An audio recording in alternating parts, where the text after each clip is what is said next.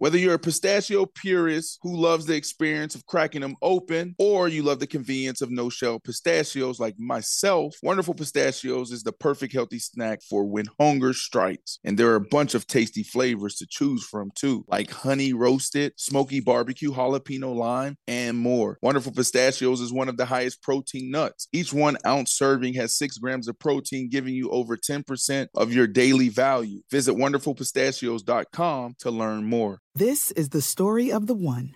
As head of maintenance at a concert hall, he knows the show must always go on. That's why he works behind the scenes, ensuring every light is working, the HVAC is humming, and his facility shines. With Grainger's supplies and solutions for every challenge he faces, plus 24/7 customer support, his venue never misses a beat.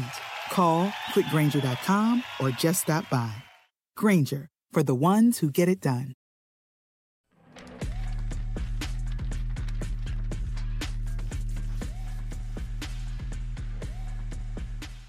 Here we go. Okay. What's up? You're back for another episode of Paper Route, and we back at the crib. I'm Corey, and I'm back in the cut, and I got your host here, Ashley Nicole Moss. I got Brandon Marshall. Woo Out West is here in the building, and we got BC in the booth, and Mysterious Man Legend is just, we're back home. The way Andrew slid in that seat and went. Real quick, right? Real quick. Yo, but yeah, man, we back, and we got a dope episode for y'all today. Man, we saw a couple stars sign contracts yesterday, so we're going to talk about that, a couple big names. Finally. And should we be concerned for the 76ers? I mean, we saw what James Harden came out and said yesterday when he was over in China, right? And, actually a couple more stars are now involved. Joel Embiid's name came up, PJ Tucker. So we're going to talk about that a little bit later as well.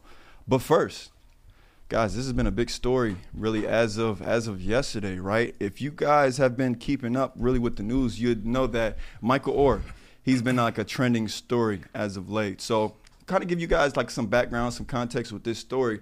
Michael Oher, he was the star of The Blind Side. That was it was a movie, came out, I believe, in 2000.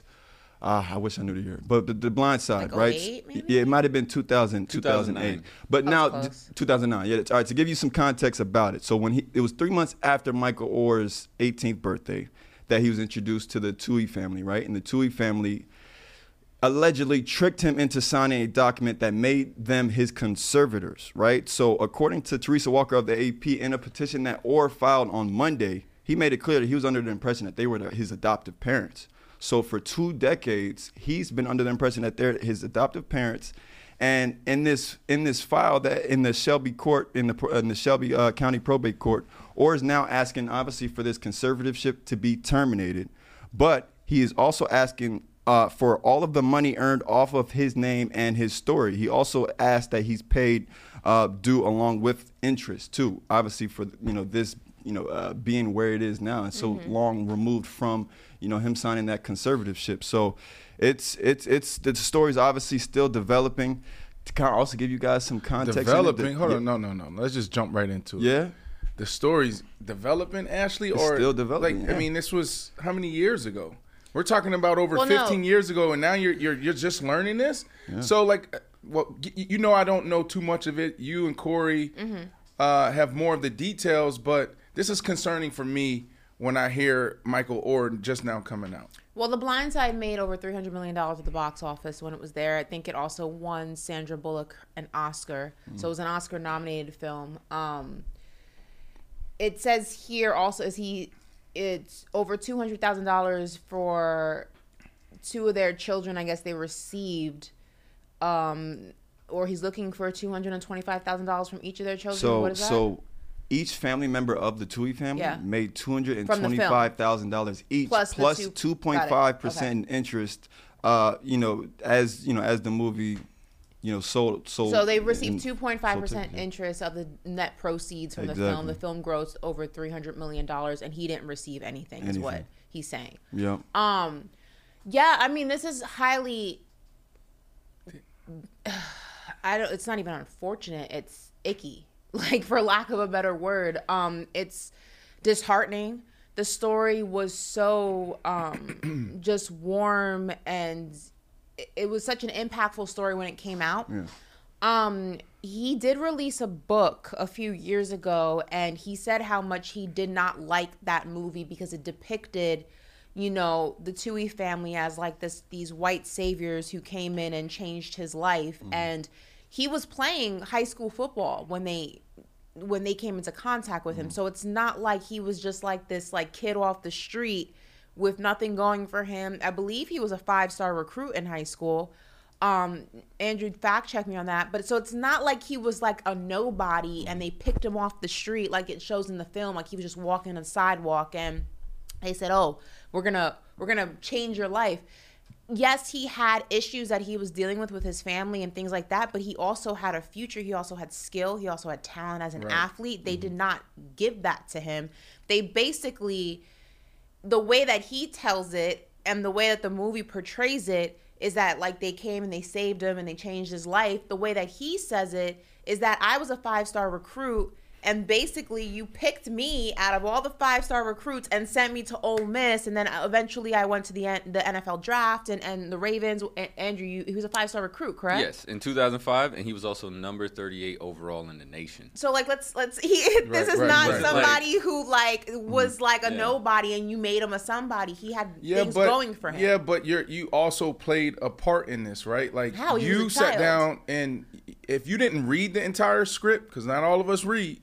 If you ain't read the entire script, Ashley, Wu, Corey, you at least had somebody take you through it. Hey, this is what the story's going to be about. Like, we're going to open like this.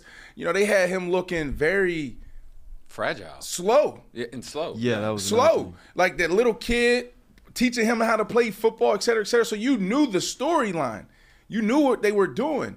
Why'd you let it go? Well, he's saying that he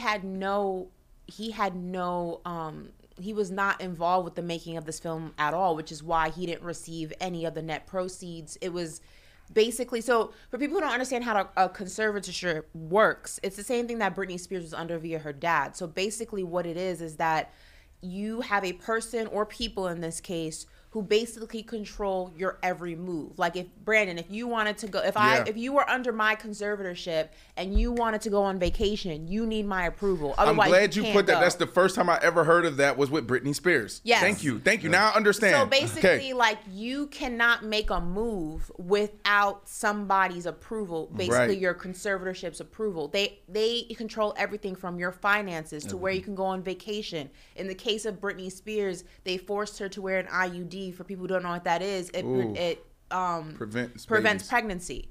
Like birth control. It's a form of birth control. Like they control every single aspect of your life. Y'all boys don't know what that is, huh? Ooh, you know what that is? Something around long enough. That's like the best form of birth control. Oh my God! That's the most invasive. Let's not.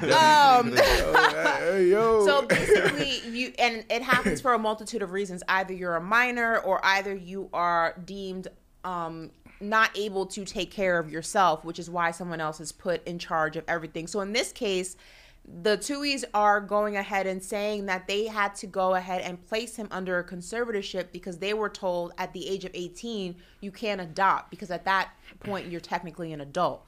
So that's their defense as to why he was placed under a conservatorship and never actually legally adopted, because he already aged out of the system. He's telling a different story. Right.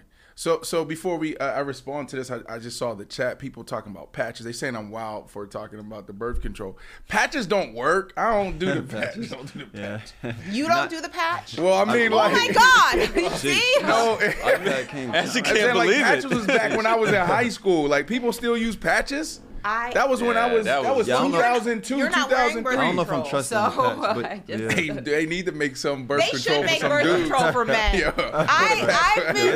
I'm not a scientist. Just like flipping this conversation real quick, I'm not a scientist. I don't have the wherewithal or the intelligence to develop something like this. But we should definitely birth control some of these men. Straight up. Yeah. Like, straight the hell up. Yeah. Straight like, up. some of y'all do not need to be reproducing. Right. And some of y'all need to be stopped from reproducing. You already have enough kids. But that's a different conversation. Listen, look, I was shocked to hear this in the news, right? Michael Oher suing. I didn't even spend a lot of time, like, diving into it. but it became obviously a big story, a hot topic, a national story. So we're here, we're talking about it. I don't know how he's in this position, and then why now? You know, we're talking about so many years later. I just don't. I mean, I guess we all make mistakes, right? We talk about this all the time, even in, hell, on this platform. It's like, are you reading your paperwork? How are you conducting your business? Do you understand what you're getting involved in, right? So, like, I was shocked. That's what I would say, Ashley. I was shocked to see this in the news. Well, you also have to also remember, how old was he when The Blind Side came out?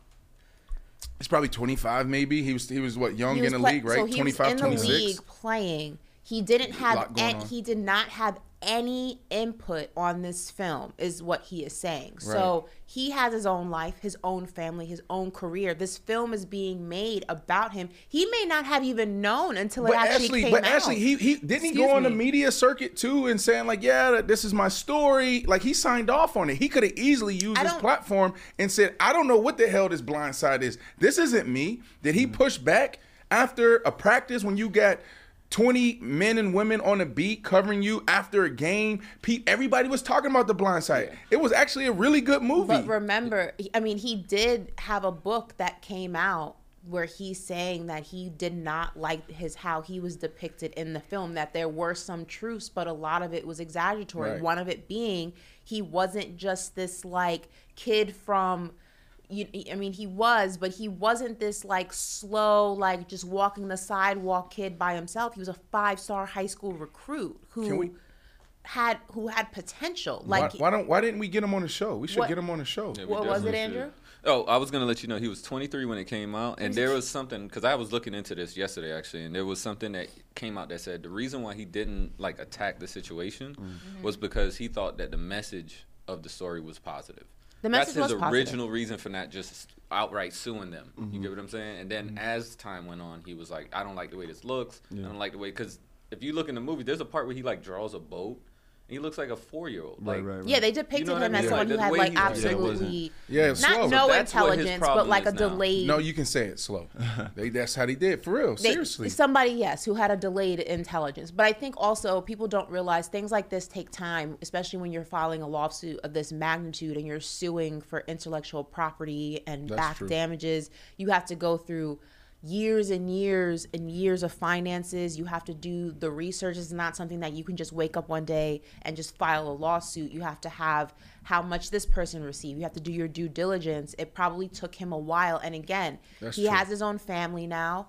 You know, he has young kids who are probably, seeing this film or have friends who have seen it, and it depicts their father in a way that's not true, and maybe now he feels differently about it than he did. What if they do a spinoff? How would you do a spinoff? Michael Oher's like the real story. Oh my gosh. Michael Oher, he comes out and he's like, now you're showing all the scenes of how they're taking advantage of him. They're looking at paperwork and they're like, change this language. Let's take it from us adopting him to, what do you call it, a conservatory? Conservatorship. That's, what is it called? A conservatorship. A conservativeship. I don't know about you guys, but I think that that's one of the things. I mean, people always take like creative liberties when they're making films. Like things are exaggerated, things are like omitted from the film, like because it's not sexy enough. Right. But I think one of the things that's kind of rubbing me wrong about this is that they portrayed it as if they adopted him, right, and welcomed him into his family, and saved him, and all of this, knowing that wasn't the case. Knowing, one, you never adopted him; it was a conservatorship, and two, knowing that he was a 5-star recruit before he even came into contact with your family. I don't understand why that would not be in the film if you're telling the true story. It wouldn't have made it any less sentimental. You still, in some ways, gave him a home. They were a well-off family. He went to Ole Miss. He went to the NFL draft. He made over $30 million in the NFL he played with the Ravens. I mean, come on, it's a lot. Look at this picture. They up on the stage, the biggest moment. Yeah. What I'm saying is at the time, but they hate to see it come out. He don't even look happy. Like it was still his family. So I'm not saying that all I'm simply saying is if they would have told the true story, it wouldn't have made it any less of a positive story. Right. But it's because they purposely misled people about what they did, how they did it, and made it seem like they saved him when that's not the case. Right. That's kind of rubbing me the wrong way. Yeah. It's like a white savior complex thing. I don't honestly like to your point, Brandon, I think there is an opportunity for like a documentary or something. How did it go left? I would like to see it in the form of a documentary though, not a movie, but a documentary. Take me to Mississippi or Tennessee rather, where he's from, where he grew up. Memphis. I want to see it. He's from Memphis. Did y'all hear about the Ole Miss booster theory though? Yes. That's another part that they of were the getting story paid that on could the be back in that end. They were boosters basically. That's what I want to hear. Where did it go left? Right, that guy. So they got all him I to see. Ole Miss. Can you throw that? Can you throw that photo back up? Can you throw that photo back up? Yeah. This is his biggest moment in his career, and he's sharing it with them. Correct. How do we go from that to this? That's all I want to know. I think that they went to the Tuohys were Tennessee. They went to Tennessee. It was the tutor who was claimed to be a Ole Miss booster because his tutor was the one who went to Ole Miss and eventually convinced him to go to. Because remember, Ole Miss and Tennessee are rivals. Ashley, how many times did you watch this movie? No, this is not. No, this is not a movie. This is in the thing. Yeah. Okay. So I think it was the tutor who was accused of being an Ole Miss booster, and she portrayed him. She swayed him to go to Ole Miss. Well, one quick question before we move on. How do y'all see this ending though? Because like who like what side are you making sense of more? Do you see it doesn't matter. Do you see this? Like, do you see them settling soon? Do you see them maybe just being able to just end the conservatorship and then that's what they agree on? Well, I don't think he's under conservatorship anymore. Or does he get his money back? No, he is. He's currently in this motion. He's asking for the conservatorship to be terminated. Yes. Oh wow. Oh, that's insane. Let's deal with that first. I thought it had passed. Conservativeship. Yeah. Yeah, I think that the conservatorship will definitely be relinquished. In terms of getting the money, I don't know. I mean, Brandon, I don't know if you have more insight on how something like this works, but I mean, you can sue somebody for X amount of money, but it doesn't mean you're going to get it. Like, if they don't have it to give. You know what I mean? That's right. Yeah. I mean, listen, I think Corey's on to something. Let's see the documentary.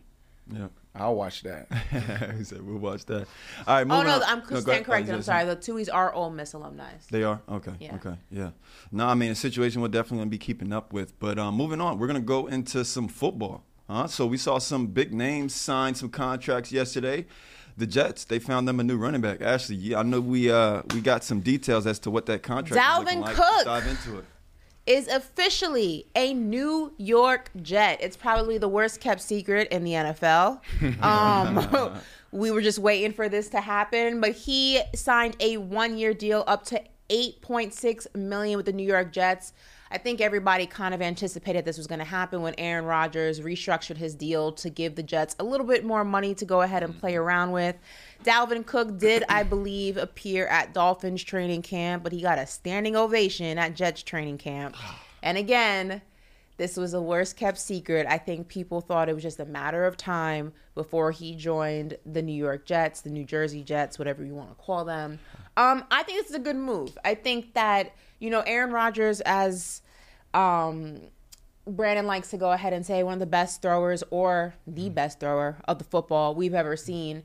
So it's going to be a lot of a passing game from the New York Jets. But I think that whenever you have somebody, a quarterback of Aaron Rodgers' age, you want to go ahead and try to relieve some pressure off of him if you can. And I think that's where the run game is going to come into play. Dalvin Cook is your guy. And also, Dalvin Cook is a type of running back that we're talking about with these new guys getting paid. He's a hybrid. Dalvin Cook can go ahead and catch a football with his hands. He has good hands.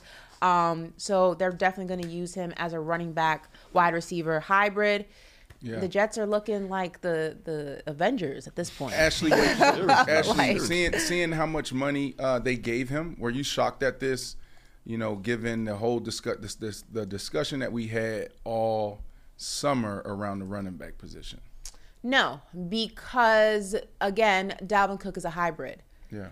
I think that if this were, we're going to talk about Zeke and in the next conversation, but that would be a little bit more surprising. Right.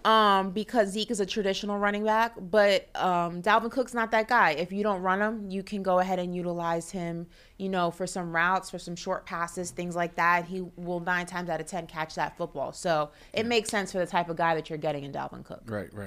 Absolutely. Yeah, so we're moving on to this next running back. I mean, because how much does this elevate the New York Jets, though? Like, are they – I mean, we already knew they were a contender, but, where are they now with adding somebody like Dalvin Cook? Like I said, they're the Avengers. Yeah, no, I didn't know if B wanted to chime in on that, too, because, this is Jets team, but no, we can move on. Jets. Listen, y'all know how I feel. You know how I feel about the Jets. I think Ashley hit it on the head. I do – think they're going to use him more in the run game, Ashley, obviously. When you talked about Aaron Rodgers throwing the ball, it's like the discussion that we had yesterday with Dak. Like, can Aaron Rodgers go out there and put up MVP numbers, go for almost 5,000 yards? Absolutely. Throw 40 touchdowns? Absolutely. We've seen him do that. He went back-to-back as MVP. But I don't think that's the formula. That's the recipe to win a Super Bowl. If it was, they would have won more Super Bowls in Green Bay. I think they've underperformed. They underutilized Aaron Rodgers in Green Bay. Like, how do you have, Ashley, yes, the best thrower of the football that we have ever seen, Patrick Mahomes is challenging that, and you win one Super Bowl? How? In a soft division. The Vikings, the Lions, the Bears. Oh, even when I was there, yeah, I'm saying, no disrespect. I was there. I loved it. But, they owned the division. Like Tom Brady and Bill Belichick owned their division for 20 years. Sure. Yeah. So I think the recipe is, look, we got this phenomenal defense. That is the bloodline. Let's not get it twisted. Aaron Rodgers comes in. He's going to dink and dunk. He's going to manage the game. He'll make big plays. But it's going to be a more balanced approach. That's continuity football. So that's what I expect, Corey. Yeah. Well, let's see what you guys expect from this next running back, because Ezekiel Elliott has found a new home. The longtime Dallas Cowboys running back spent his first 7 seasons there, is now a Patriot, and he's back in his old number, too. That was a big thing with him. He wanted to get back into that 1-5. So he's sporting that new jersey, and he signed a 1-year deal with the Patriots worth up to $6 million. So we talked about that $8 million being a good number for Dalvin Cook. How do you feel that $6 million is for a guy like Zeke? Ashley, when I look at this, I think this is a perfect fit. The Patriots are just sitting there. It's like, what is happening with the Patriots? The Buffalo Bills, I don't think that they're going to take a step forward. If anything, they'll take a step back. But they're real contenders. This is a really good team. Some question marks around certain situations there. The Jets, phenomenal offseason. I mean, has anyone had a better last 4 or 5 months or 3 to 4 months than the Jets? I don't think so. And then you have the Miami Dolphins. The Miami Dolphins, for real, if Tua stays healthy, and we all keep saying that, they're real contenders. And the biggest acquisition this entire offseason was Vic Fangio. Like, Vic Fangio being that defensive coordinator, unbelievable. Like, I played against this guy in so many different teams in so many different situations. He's one of the best to ever do it. So I think that, this whole division is scary. Now you add Ezekiel Elliott, right? It's telling you what type of football they want to play. Like, Bill Belichick is always going to have a sophisticated defense, a bend but don't break defense. They may give up some yardage, but they're not going to give up a lot of points all the time, right? Now if you have a running game with Mac Jones, with now an offensive coordinator, a defensive coordinator, and a special teams coach to call it. Ashley, I don't know. Can this team be a dark horse? Could they be it? Yo, you got to think of it's Bill Belichick. It's Bill. You don't like it? Just know, Zeke, they won't love you how we loved you. It is tough to see. I think Ashley's a little salty, huh? I'm not salty. I'm happy that Zeke, is getting paid. I'm happy that he worked that out. I'm just sad. Like, yeah. I honestly, they're just, no, sad. I am. Listen, the business of the NFL, players come and go. But Brandon, you and I both know this. There are just some players that, like, you envision when you envision a team. Right. Mm-hmm. There are some players that, like, you don't envision ever leaving, that you envision, like, staying there. And I know the business of the NFL, that gets less and less likely every single year with the moving and the money. But when I thought of the Dallas Cowboys, Zeke was like one of the first people that would always come into my mind. So like seeing him in a jersey that's not the Dallas Cowboys is gonna be, not seeing him with the star in the helmet is gonna be weird. Like I envision the Dallas Cowboys when I think of him. Yeah. So I don't know. I'm happy for him, but I'm sad. Okay, can you answer my question now? Sure. What's the question? Do you think that, the New England Patriots enter into this realm of dark horse? Dark horse. There's always one team every single year that comes out of nowhere. And it's crazy to say this, about a Bill Belichick-led team. But Jacksonville Jaguars came out of nowhere last year.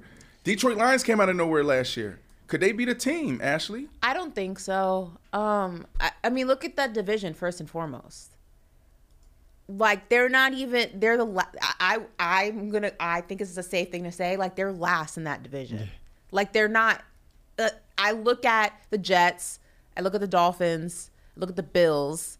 Like, you really think they stand a chance against any of those teams? As currently constructed? Here's what I would say. Be for real. I'm being honest with you. Okay, be for real. You never know in football. No, Any given Sunday is a real that's a cop-out, Brandon. That's a cop-out, Brandon. Yes, I would say yes. Yeah. I would say yes. Because of Bill Belichick. Because of Bill Belichick. Come on. Who can they finish? Who can they finish before in that division? Well, it's not about finishing before. It's just like competition. It's hard to win a game in the National Football League. It's really hard. And a lot of it comes down to coaching. That's why Bill Belichick, he always says this, right? Like if you talk to like Julian Edelman, Tom Brady, it's like, yo, tell me a little bit about Bill Belichick and why you guys are so good. This thing will come up all the time. And it doesn't matter who you sit down with. Yo, he's always going to say, they'll fuck it up. What does that mean? Do your job and they will F it up, right? Just do your job. He's always putting you in position. When you talk about situational football, he's the one that coined that. He's the one that actually created that.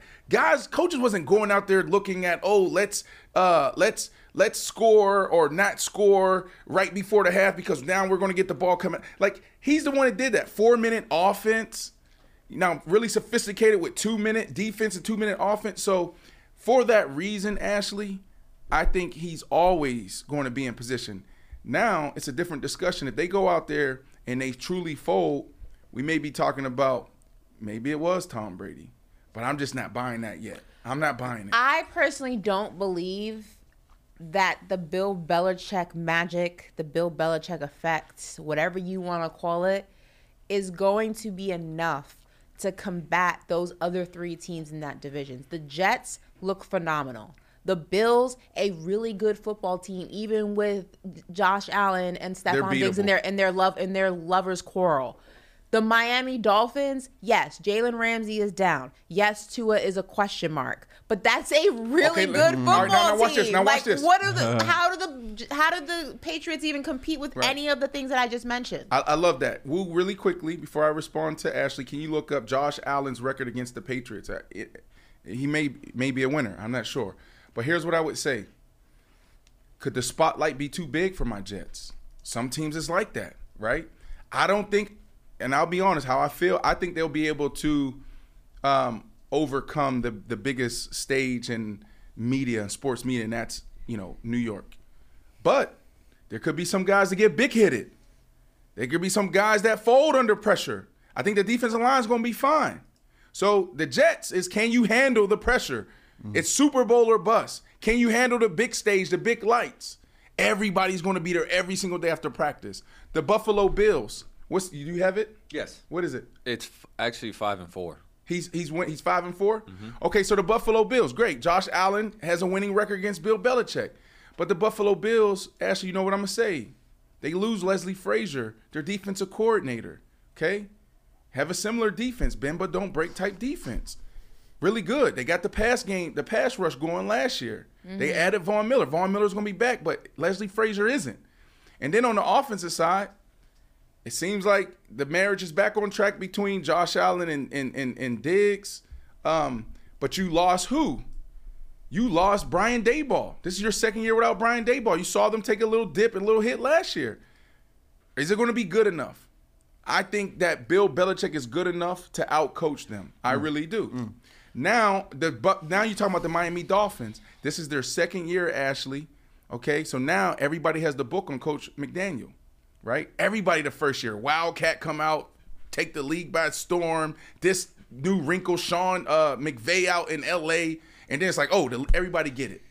So I do think Bill Belichick has a chance. I want to give you another scenario because you're always talking about the will of an athlete, the one guy lives and dies with this guy. Where would you put Mac Jones in the ranking of the quarterbacks in that division? I would put him. And be honest. I would be last. He'd be last. Okay, that's. Yeah, but can I caveat? But can we? Last. He had. But Ashley, think about this. He had a defensive coordinator in Matt Patricia, right.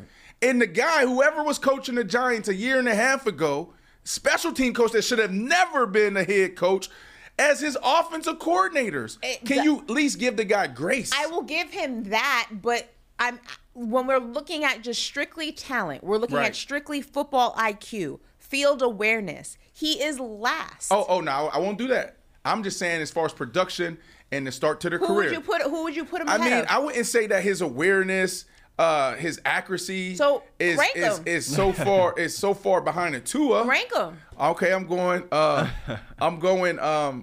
what's our guy? Aaron Rodgers. Okay. 1. Okay. Josh Allen 2. Got it. Okay. And then when you're talking about just attributes, if you put Mac Jones with Coach McDaniel, I think he has a successful year. So I think they're right there. They're neck and neck. This year's going to tell the story because now he has an offensive coordinator in Bill O'Brien. He's not with McDaniel, so it doesn't matter. So rank him. Where would you put him? Is he right now he's fourth. He's fourth. Okay, so golly. Listen, Mac Jones is the 4th quarterback in the division. Right. The Patriots, in terms of the team, where they're looking, how they're looking against the other teams in that division, are 4th. Okay. And you think that both of those things don't matter, that Bill Belichick can still go ahead and make this team better than any of the others in the division. Let me put it like this. Let me talk a little basketball, and I'll let you jump in here, Woo. Go ahead. I was just going to let you know, because I wanted to give you some stats. So Tua is actually 4-0, but we know Tua a couple years in the league. And then Aaron Rodgers is 2-2 against the Patriots. Okay, that's great. Thank you. Right. Bill Belichick is. So let's put it this way. Okay.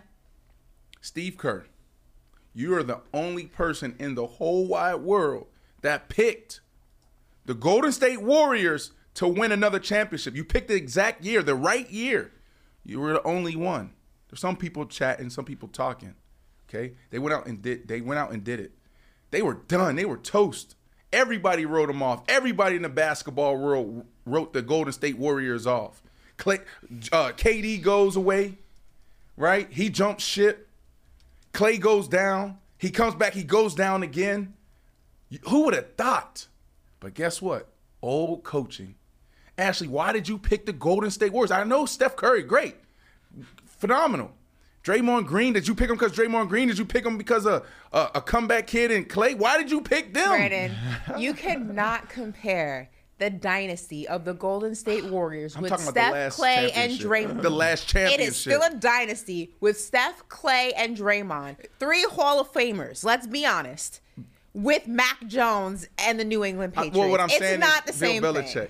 Bill Belichick, and so if that was Bill a dynasty, what do you call it? I don't believe in this whole narrative that it's Tom Brady who made Bill Belichick. I think Bill Belichick is a genius. I would never take that away from him. But you also have to look at the landscape of the division that he is in. The team may not be atrocious. I will give you that. I don't think they're going to be a bottom of the barrel team. But when you say they're a contender, I didn't say a contender. Yes, you did. Did I say contender? I don't know if those were the exact I didn't say words contender. I said black dark horse. Okay. Yeah. Dark horse for what? Dark horse meaning like the Detroit Lions. Yeah. Can they be a problem? Like, can they be a problem? Somebody who gives people problems and is unexpected? Can they upset a team in the regular season? Sure. No. Dark horse is Detroit Lion year they had. The Jacksonville Jaguars. Seahawks. Yep. Kinda. But there were some better dark horses. So that's that. So we can agree or disagree. Yeah, we can do that. Guys, so Ashley, you took us through the done deal of Dalvin Cook. Mm-hmm. Then we jumped to another running back, right? We were waiting. Ezekiel Elliott also came off the board yesterday. A few big transactions yesterday. So he's there. And then you had another one.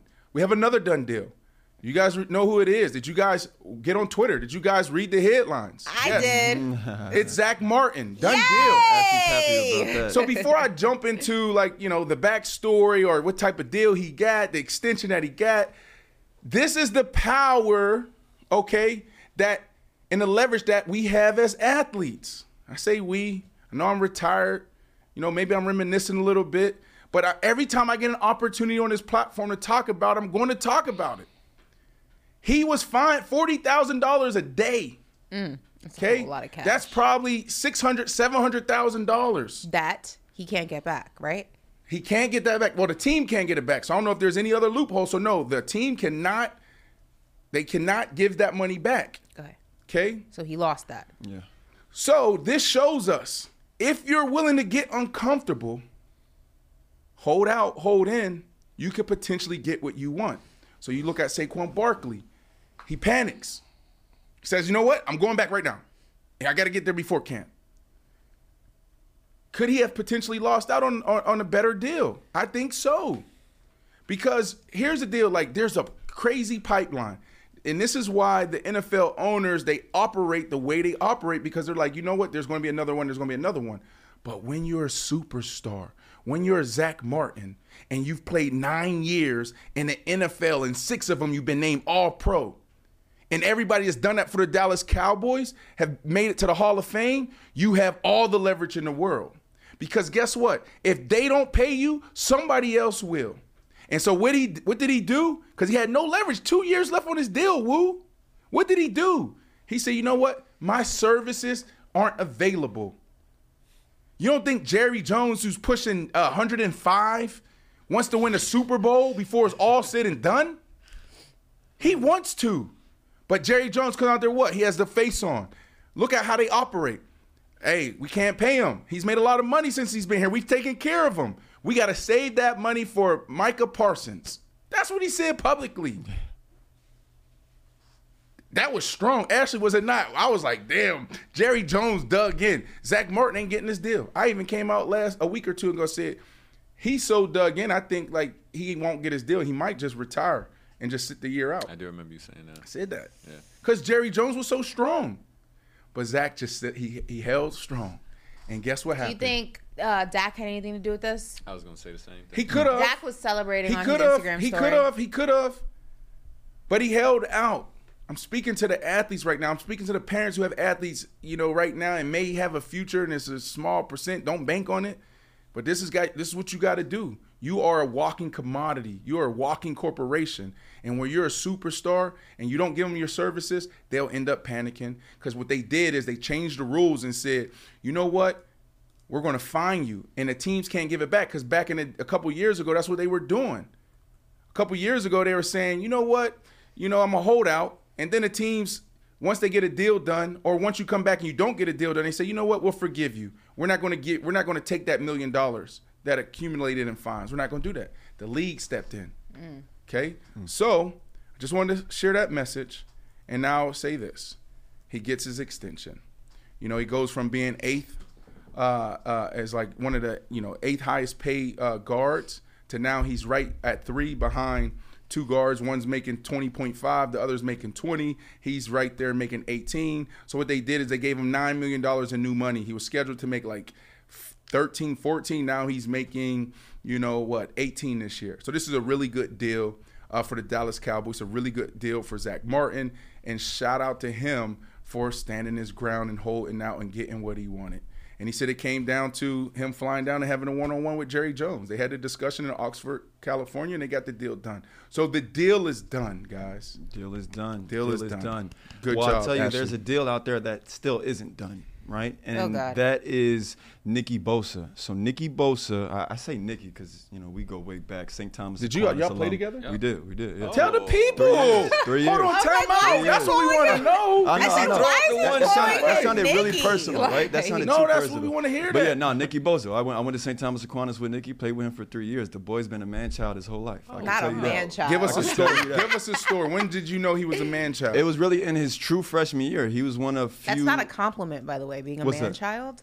You said it's not a compliment? When How's a girl that? calls think it you, is when a in girl football. calls you a man child, it's not a compliment. well, Maybe it means that's- something indifferent in football terms. Yeah, for Yeah, men, definitely. man Oh, child. being called a man child by a woman is an insult. Well, just What does think that about mean? this. It basically Immature? means you're grown, but you're immature, like you're a child. Really? Well, now this is what we mean by man child. So Nikki Bosa's what, 14 years old, like 13 years old when you coming out of middle 15, school? 14, 15. 14, 15. No, when well, you're you're 14. when you come into high school, Yeah, you're like 15. Some are 13 turning 14. No. you're like Yeah, like, 13. No, it's not. No, it's not. You're Yeah, like yeah. 14, 15. Yeah. Nah, 15 is like your sophomore year. Yeah, Brandon. I don't know. I don't You're know. 17 when All you right, graduate okay, let's get back on topic. We can argue Yeah, about it. anyways, I mean, just imagine this. Nikki's 14 years old and he's manhandling like, seniors that are going to actual Damn. universities, like Power 5 universities. So yeah, no, him and Joey Bosa. I actually played with both of them. I played 3 years with both, believe it or not. What? Well, not 3 years with Nikki. It was only it might have been 2 with Nikki, 3 with Joey. It's Bosa. killing me how he's Who's better? calling him Nikki. Who's better? Yeah, right. Who's better? Look at the rankings, man. Look at the rankings, Bro, and, just and give that's us- all I'm going to give say. us an answer, That's bro. all I'm going to say. I mean, they're pretty accurate. They're pretty accurate. I'm just going to say that. But they're both dogs, though. They're both You just dogs. give us the answer. Who's better, God. or who was better in high This dude's a school? politician. Hey, man. Nikki. Nikki. Okay. Just give him down. But Joey's a dog, though, man. Like, well, I don't even know why y'all made me do that. All right, so we got done deal, done deal, But not done Nicky's deal. is not a done deal, right? So different from Nick Martin, he's on his rookie contract, so he's being fined $40,000 each day he misses. Well, different from Nicky Martin, though, like I mentioned, he's on his rookie contract. If they do end up signing him to a long-term contract, all of those fines will be waived. No, they won't. Yeah, because he's on a rookie contract. Really? Oh, Yeah, wow. yeah, that's like the difference between his situation and Nick Martin's situation. And right now, I mean, and this Zach is going. Martin. You said what? Zach Martin. Did I say Nick? Yep. My apologies. Yeah. Well, his base salary is at $17.8 million, right? So for him missing the first preseason game that the 49ers had, he's going to be fined $1 million basically. Damn. So it'd be, it'd On benefit top him of on top of the on top of 600, 700,000 that he's already was fined daily. already accumulated with the days that he's missed in camp. The 49ers, they've already signed USFL sack leader Breland Speaks, amid this holdout. So, I mean, so how are you looking at this 49ers team It's a whole if lot they of don't cash. have a guy like Nicky Bosa? How much They does don't that win a change? Super Bowl. It's as simple as that. Like, I love Kyle Shanahan. I've said this several times. He's the reason why I got drafted. He called his dad, Mike Shanahan, the legend, and said, draft this kid. If you don't, I'm not coming home for Christmas. Literally, he said that, right? Yeah. He said it on our show. And so, like, I love Kyle. I love what they have. They have depth on the defensive side. They have depth on the defensive line. But there's guys like that win you the Super Bowl. Yeah. This is Aaron Donald, and that's why he's in this position and deal's not done, because he's saying if Aaron Donald goes out there and look this up for me, well, I think he's making $30 million. Like, Aaron Donald was out there saying, I'm the best in the NFL. Why aren't I getting quarterback money? That's why that deal took long. They said, you know what? We're not going to do that. Don't even try it. But we will make you the highest paid behind the quarterbacks, right? $30 million. So what do you think Nick wants? Or Nika, what do you call him? Nicky. What do you think he wants, right? Yeah. Dog, like, if you go back to that Super Bowl run, Ashley, Aaron Donald, if he's not on that field, if he's not on that team, they may be a little bit above 500. And just so you know, I got Aaron Donald at a little over $31.5 million per year. So almost $32 million a year. Jeez. Oof. So that listen, they'll get this done. Yeah, for sure. They'll get it done. Yep. Yeah. All right, so we're going to move on actually into some basketball stuff, right? So, I mean, we were talking about James Harden yesterday. He had came out and said what he said about Daryl Morey. Well, the latest is that P.J. Tucker and Joel Embiid have kind of, made how they feel about the situation. No, P.J. Tucker, I'll start with him. He's standing by James Harden. Yesterday on Instagram, he took to his page and said, hey, I'm not an acrobat. I'm not flipping on my bros, a.k.a. I'm standing by James Harden throughout this whole situation. So right here on the left, it kind of gives you a rundown basically of the last 24 hours. But the latest in this situation, I would say I wouldn't, relate it completely to the James Harden situation. But Joel Embiid removed Philadelphia, Pennsylvania from his social media bio. And we know he's also a guy who's been vouching to trust the process, and processing has been in his social media bio. Well, he removed that too. So he's not processing anymore. Well, it's not it's still in his He's banner downloaded. though. In his banner. Yeah, it's but it still was in out of his bio. I mean, yeah, but it says process in giant letters in his banner on social media. So yeah. I mean, but it's interesting to go from the process to processing. Let me sit back and watch what they're doing. How this messy situation is going to roll out. Ashley, you keep bringing up Michael Rubin's party. They're all there having a great time. You think everything's going to be fine, and then now he moves that down. That's a big deal, Ashley. Well, the support of Joel Embiid and PJ Tucker makes me, I know yesterday I said it was one or two things. It was a trade situation or it was a money situation. The support of PJ Tucker and Joel Embiid makes me believe it's a money situation. You said that yesterday. Most of the time, players will stay out of trade talks with other players, especially if they're remaining in the city that the player wants to be traded from. This situation makes me think that it was a money dispute. I would be willing to guess that James Harden takes less money under the promise that he will get compensated the following season. He had Morey's word that he would do that for him, and those negotiations, for whatever reason, have fallen through. He's not owning his end of the bargain, their verbal bargain, whatever the case may be. And James Harden is rubbed the wrong way by it. Also, you look at what Kyrie said to Woj when Woj said that James Harden was disgruntled, and he basically said, is he disgruntled or is he unhappy about being misled through contract negotiations? So that seems what the more feasible situation is at this point. And if that is the case, and that's what this does come down to, Daryl Morey is shady, because you promise somebody something that if they go ahead and help the team, that you'll help them on the back end, and then you don't. This is not the first time that we've heard a story about this, about Daryl Morey. We've heard about this when, I believe it was Chris Paul, when he was dealing with him and when it was in Houston. We've heard about this situation during the Ben Simmons saga. There's multiple players who have had issues with Daryl Morey at some point in time, and now this is another one. Didn't Chris Paul come out, Ashley, and it was, Daryl Morey sat down with him and said, we're not going to trade you, and like 3 days later he traded him? Wasn't that the situation? Yeah, Daryl Morey told Chris Paul. Chris Paul tells the story that Daryl Morey told him that he wasn't going to be traded, and then within that week he was traded. That's crazy. So, Ashley, this is how I look at it, right? I put James Harden on my messy list. I don't know why you put me on my own messy list. I don't think I'm up there with the likes of The Game and 50 Cent and Donald Trump. Okay, well, I didn't put you up there with Trump.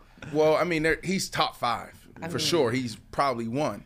Yeah. But look, I have James up there, okay? And so how I see this playing out, Daryl Morey gets fired. They have to let him go. Like, what do we have you for?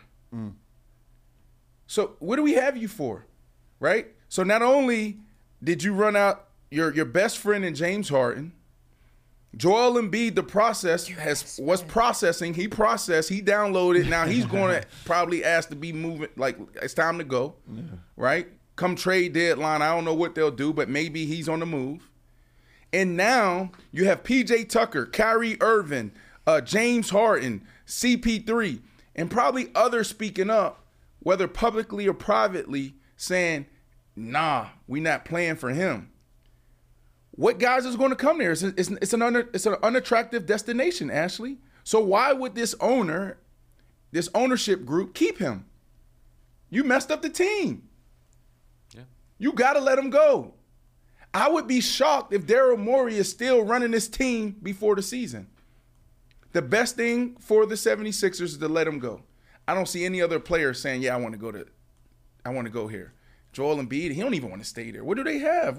Tell me what's interesting about Philly, Ashley? Like, you know this basketball world. You got New York, like, that's a great destination. The Knicks. Six. Right? Yeah.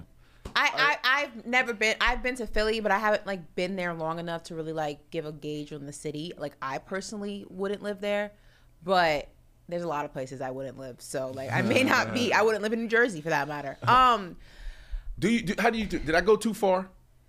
Here's the thing. No, I think here's the thing. if you want to keep Joel Embiid happy, because you do, because Joel Embiid walks, this entire operation crumbles. If you want to keep Joel Embiid happy, you have to go ahead and fix the situation with James Harden. Because here's the thing. At this point, James Harden being traded is not, it doesn't seem like that's an option. It doesn't seem like there's a market for him right now. So the only thing that you can do is go ahead and try to mend this relationship. To mend this relationship, you have to go ahead and maintain your word. By maintaining your word and mending this relationship, you are also keeping and salvaging your relationship with Joel Embiid. No, Ashley, that's not happening. Okay, those are the only options. No, where are you? Otherwise, I thought you were going with it was to fix it. You keep James Harden and you let go of Daryl Morey. Like I don't see.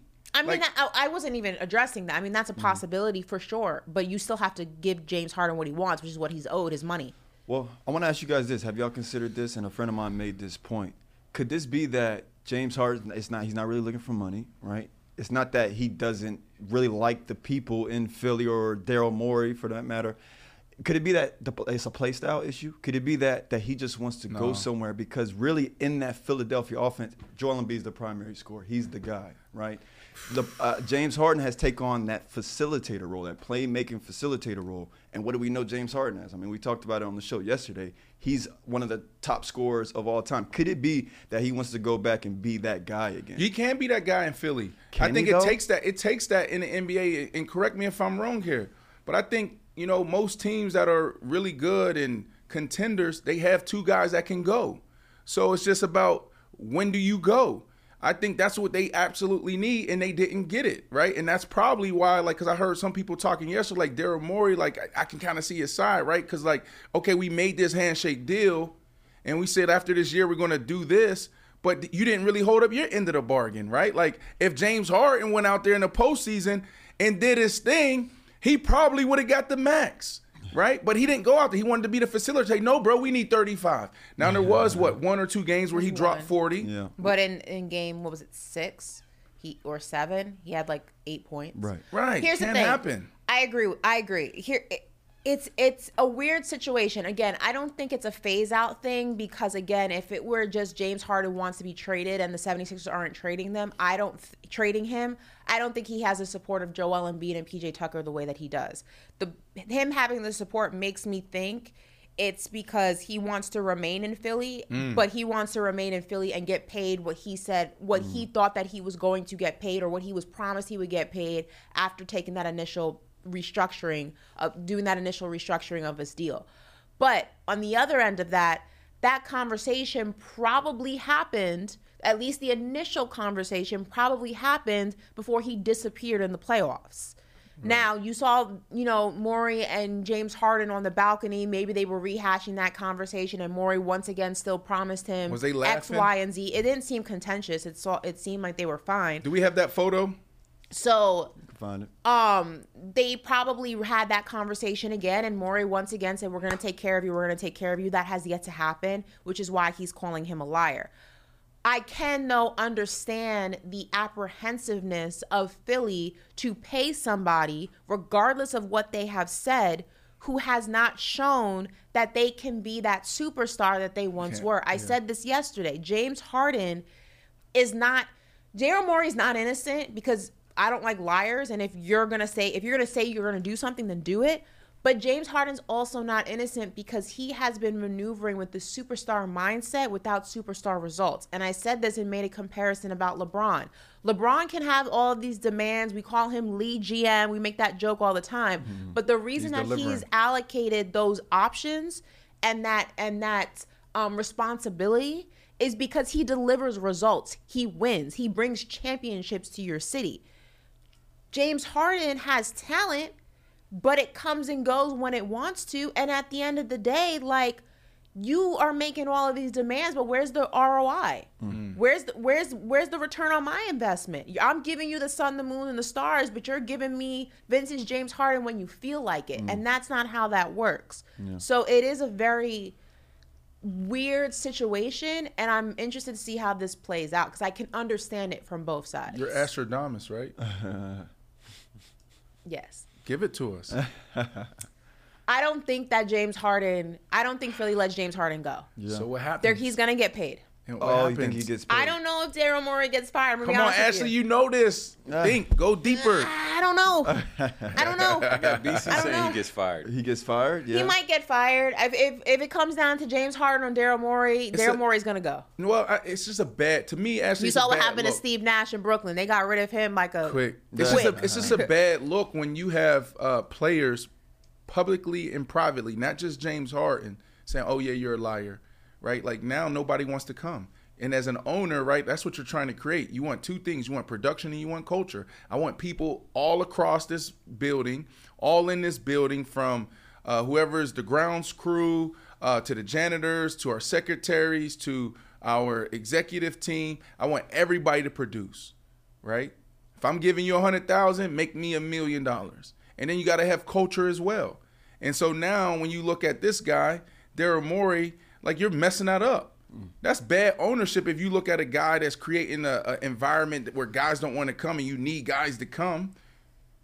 Like, you got to let them go. So if let's say Daryl Morey's out of the picture and you are in charge of going ahead and giving James Harden a deal, giving him his money, what are you giving him?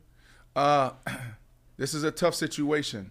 I'll try to work out maybe like and I don't, I don't have all of the basketball, terms down, but I think he can potentially get like a 3-year max. You would give him 3 years? Yeah, I would give him 3 years. Yeah. I would give him 3 years. And the reason why I would do that, I don't think he's a max player anymore. I don't think he delivers not just, it's like off the court as well. Like, I expect these guys to make everybody better, be pros, the leadership stuff. So I think he's lacking there. But what's your other option? I'm not giving him 3 years. But what's your option, though, right? Because, listen, I will say this. If you look at James Harden, right, and because his agent came out yesterday and his agent said, don't be surprised if he wins MVP. James Harden looks like he's in phenomenal shape, right? Like, this is the prime of the offseason. Does not have the fat This suit on. dude is slim. He's lean. Yeah. So I believe his agent saying he's doing 2-a-days. I believe his agent when he say he could potentially have a big year. Just 2 years ago when he was in Brooklyn, before he went down, I had all of them. If KD, Kyrie, and James Harden, if they stayed healthy, all three of them would have been in the discussion of MVP behind like Giannis Antetokounmpo, if I said his name right. So I say that, Ashley, because what's the other option out there? Who do you have? Them two together, James Harden delivering, and then you have a third option. You have a chance in the East. I'm not.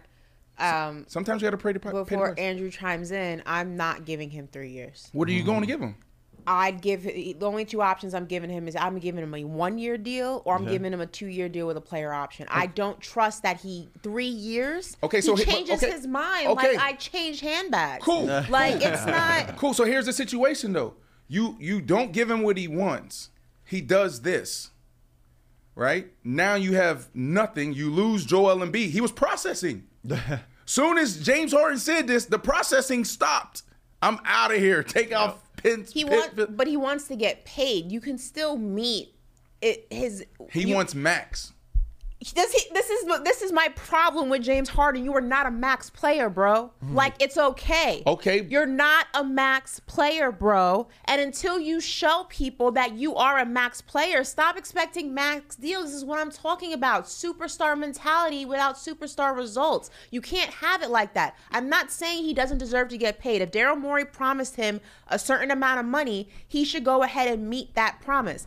But he also has to be, and by he, I mean James Harden, has to be realistic. You dropping 8 points in a game 6, game 7, and you want a max deal? Twin, I'm with you when you're right. I want to marry Idris Elba, but he's married. Like, that's not how that works. Oh, you like them chocolate brothers? Like, it's not how that works. Well, listen, let me put it to you like this though, because I'm with you. I am with you, but you got to see it from like just a business perspective, Ashley. Who's the highest paid player in the NBA? Right now, Jaylen Brown.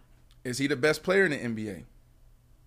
Is he even top 5? Whoa, we're not gonna do this because Jaylen Brown produces. I'm not. What I'm saying is, I'm talking about value. I'm not knocking Jaylen Brown. But he produces. What I'm saying is, if we're just going off of pure numbers, you can. If you're an owner, you're sitting down. You're like, how can I pay you more than Steph Curry? He produces. How can I pay you more than KD? How can I pay you more than LeBron? How can I pay you more than Joker? The market changes. He was eligible for a supermax. He got the supermax because that's what the market allocated at this point in time. But we cannot sit here and compare Jaylen Brown and James Harden. They give you drastically different results. I would love James Harden to give me a fraction of what Jaylen Brown gives consistently. But what I'm saying is Jaylen Brown was in a perfect situation because you're right. This is the market, and he got exactly that $300-something million deal. But he's not worth more than KD, LeBron, Joker, and there's a few others, right? But he got exactly what he should have gotten because of the market. And so what I'm saying with James Harden, his market, he has the leverage in Philly because there's no alternative. What's your alternative? So if I'm an owner, I'm like, damn, shit, I feel just the way you feel, Ashley. But I'm looking at this like he got me. So I gotta suck it up for the next 3 years. I really do, and just pray that he comes in shape like he looks now in China. What was it that you had, Andrew? This was a little earlier in the conversation, but I wanted to ask you guys how you felt about this. So I looked into Daryl Morey's salary. He makes $10 million annually. So I looked into the GM salary for every GM. Your guy Bob Myers made $8 million. Pat Riley makes 11. So what is this value that he's top 5 paid? He's known. Daryl Morey is known to be a wheeler dealer. Wheeler and dealer.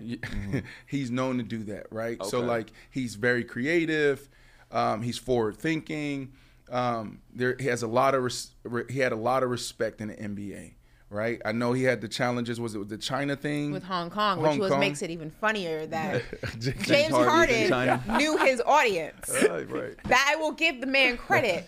He knew his Break audience. It down for him, Ashley. Okay, so it was. Let me go ahead and get it was 2019 when Morey had tweeted in support of the Hong Kong protests, drawing criticisms from the Rockets owner at the time, who said that Morey was the best general manager in the NBA, and the Rockets were not a political organization. So they basically, his tweet resulted in the Chinese Basketball Association suspending its relationship with the Rockets and also not allowing any Rockets games to be televised, things like that. And also at the time of the tweet, Morey and the Rockets were in Tokyo for the NBA's Japan games, and he remained isolated. They threatened the NBA as well. They threatened the NBA. It was this whole thing. So that's why James Harden making the statement in China was just like prime trolling and knowing your audience because they hate him over there. Yeah. So it's like you think he thought about that? Absolutely. If you are petty, you plan all things messy, out. I told you. If you're messy, petty, you plan every step out. So he basically very intentional there. Basically went in there to a room. Imagine going into a room full of people that hate the same person that you currently have beef with, and just like roasting him. That's exactly what he knew. I'm surprised the audience didn't start clapping and cheering. No, a couple did. A standing ovation.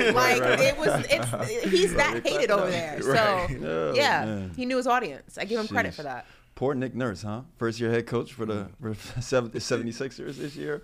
Yeah, we'll see how he's able to navigate that drama. But you're listening to Paper Route on Sirius XM, Faction Talk Channel 103. What we're going to do is take a break real quick. When we come back, we're going to talk about Stephen A. Smith. He was a guest on the podcast P, and he had an interesting take on the relationship between athletes and reporters. So we'll hit that when we come back. The longest field goal ever attempted is 76 yards. The longest field goal ever missed? Also 76 yards. Why bring this up? Because knowing your limits matters, both when you're kicking a field goal and when you gamble. Betting more than you're comfortable with is like trying a 70-yard field goal. It probably won't go well. So set a limit when you gamble and stick to it. Want more helpful tips like this? Go to keepitfunohio.com for games, quizzes, and lots of ways to keep your gambling from getting out of hand. Do you want a beautiful lawn? Enter TruGreen, the easiest way to get a great lawn. Just water and mow, and they'll do the rest. Weed control, fertilization, aeration, and more. TruGreen is the official lawn care treatment provider of the PGA Tour, and they have a verified best price, which guarantees you the lowest price with no compromise on quality. You do you. Let TruGreen do your lawn care. Visit TruGreen.com, TruGreen.com, to get the best lawn at the best price with the best people. Guaranteed. Sometimes it takes a different approach to help you unlock your true potential. With Capella University's game-changing FlexPath learning format, you gain relevant skills you can apply to your career right away. Earn your degree from an accredited university and be confident in the quality of your education. Imagine your future differently at capella.edu. Capella University is accredited by the Higher Learning Commission. Learn more at capella.edu/accreditation.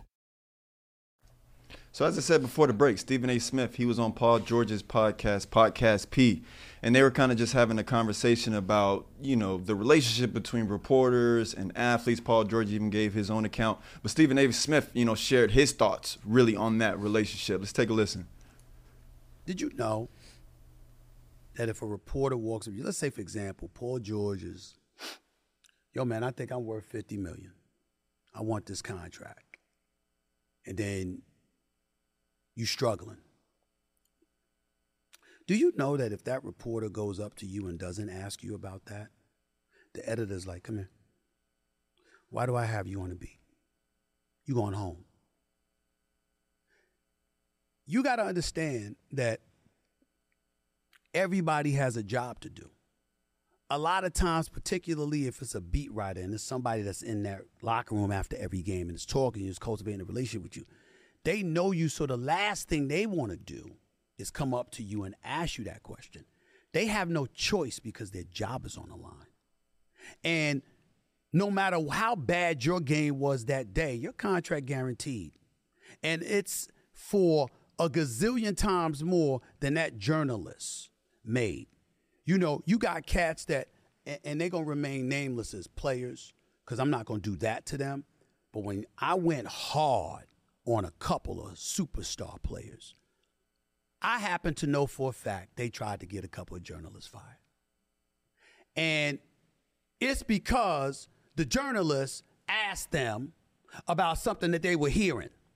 And they brought up the brother. But when Woj reported it, or Shams reported it, you ain't say shit. Now, see, that's when Stephen A., now that Bronx, that Queens dude comes out. Oh, so we going to call a brother out making 75, 85, maybe 100,000 that they can wipe off the map in a heartbeat, and you fucking know it. And you would do that to him. But the white dude, Woj, Shams, whatever, and I work, Woj and I have a good relationship, respect the hell out of him. He's the ultimate insider, stuff like that. Shams does a great job as well. I'm not throwing no shade on them. Right. I'm saying, I'm watching the athlete. You said nothing. Stephen A. has something to say, didn't he, Ashley? What are your thoughts on this? Okay, we'll go to me first. I was going to pass the rock to Brandon first, but that's okay. Pass it to him here. Okay, yeah. Go ahead. No, don't bat it back. Here, catch it. Go. Pass it back. Passing it back. Hey. I'll say this. Stephen A. Smith is evolving. Okay. I like Stephen A. Smith. Never forget being on, and here's my disclaimers for what I'm about to say. They ain't going to be harsh or nothing like that. If I call him right now, if he's not on the air, he may pick up. If he don't, he'll call me back. When I first got on FS1 a couple of years ago, I was doing, a daily show, and, we were on right before First Take. He would call me maybe once every 2 months and be like, yeah, I like this. Why you let him do you like this? You should have blah, blah, blah. Like, a lot of respect for the OG. He sat on our podcast. You see him showing love to other guys. Mason Cam sat down with Paul George, right? That's a lot of love. I say that because it's like a water-shedding moment happening in media. Stephen A., there's a lot of athletes that feel some type of way about Stephen A., right? You got to have thick skin listening to Stephen A. if you're an athlete and you're not balling or you get in trouble, et cetera, et cetera. So I'm saying that because like I see Stephen A. evolving, trying to get with the times. Like I'll say ESPN is dying. You know, like they'll always win from a live game standpoint, right? Like you got to have big pockets. You know, that's a different game. But athletes rather go to people rather sit down with Paul George than go to ESPN and talk about the same thing, or you know, all the smoke, et cetera, et cetera. So you see Stephen A. like he wearing chains. Stephen A. is 55 years old. What are you wearing diamond chains and shades and, you know, the way he's talking? Like, when have we ever heard him curse? He can't curse, you know, at ESPN. So I like what he's doing, right, because he has to evolve so he doesn't die like all these other traditional outlets and all this traditional BS, the way we've been covering athletes and sports for a very long time. So I know I didn't really answer the question, but I look at this because I'm studying how people are moving, whether it's networks and talent. They trying to get with the times. And that's what I see from Stephen A., whether he's on other people's podcasts, he's doing his own thing with First Take, because, you know, there's a lot we can say about them as well. A lot of people in chat are saying ESPN is a dying breed. Yeah, it is. A lot of people. It's the fact of the matter. It is. A lot of respect for them. They still do a phenomenal job. I think a lot of us, even myself, still watch, you know, parts of it. You know, but there's other people doing some cool things. We have YouTube now. You got YouTube. Hell, you can start your own sports show, right? Today, and build your own audience. That's beautiful. I could do it today. Yeah. Right. He's on to you. Yeah, I think Stephen A. does have a good point. I think that I've always been somebody who, like I say on this show all the time, I think within the realms of the game, anything goes. I think when talking to athletes, talking about athletes, if you stay within the realms of the game and you don't venture outside of that, it's free game. And, you know, it's part of the job. I think that athletes are people, you know, so there's sensitivities and there's you had a bad game and somebody's calling it out, or there's a rumor that's, you know, going around and someone asks you about it. I can understand the frustration and I can understand the unwillingness to want to talk about certain things in certain moments. But I've never been someone who likes when athletes take it personally when it's really just within the realms of the game. I'm somebody who is an advocate for don't call people out of their names, don't talk about their families, don't talk about things that have nothing to do with what they produce on the court, what happens in the locker room, what happens in the arena. It's none of your business, mind your business. But when we're talking about things that pertain to the sport that you play in multiple aspects, whether you like it or you don't like it, you have to talk about it. Mm-hmm. And it's always been a little, like, come on now, like, I get it, but you, like, I get not wanting to talk about it, but like Stephen A. said, some of these guys are not, a lot of these reporters in these press conferences in the locker room are not on massive salaries. They don't have contracts. Stephen A. has a contract. So if ESPN wants to fire him, they got to buy him out. Mm-hmm. There's beat writers aren't making $8 million a year. Beat writers are making $50K and up, maybe, if they're lucky. Mm-hmm. So that's their job. That job requires a soundbite. If they don't get that soundbite, if they don't get you talking about the rumor of your quarterback wanting a trade or the rumor of this player and this player beefing in the locker room and not talking to each other, they got to hear from their editor, their boss, and their job may be on the line. So while I get for you, it's frustrating and it's annoying to talk about it. It is what the relationship between media and sports is. Right. And I feel like as long as somebody is not crossing a line, mm-hmm. if it is within the realms of the game, that is crossing a line, though. An athlete, how is asking you about a trade? So like this.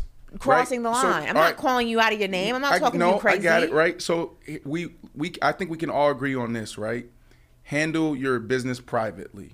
Zach Martin just did his deal. Zach Martin said that Jerry Jones appreciated that he didn't make it a public thing, not even respond to Jerry Jones when Jerry Jones said, I got to save this money for Micah Parsons. So can we all agree that in these contract negotiations, asking for trades, it's probably best to do it privately?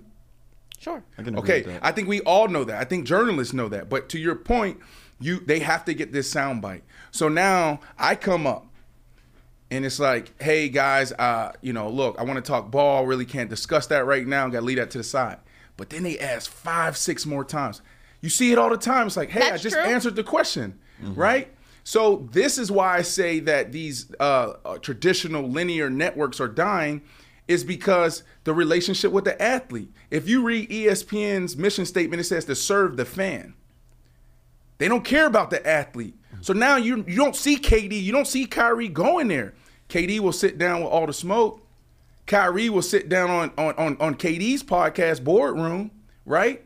And so I hear you, Ashley, but that is the problem, is that all they care about is the fan. No, I think when we talk about the athlete, I feel like where the issue comes in is not, it's annoying to be asked the same question 5 different ways by 5 different reporters. I get it. But I think where... Or the same reporter. Or the same reporter, yes. I mean, that's kind of insane. But yeah, that does happen.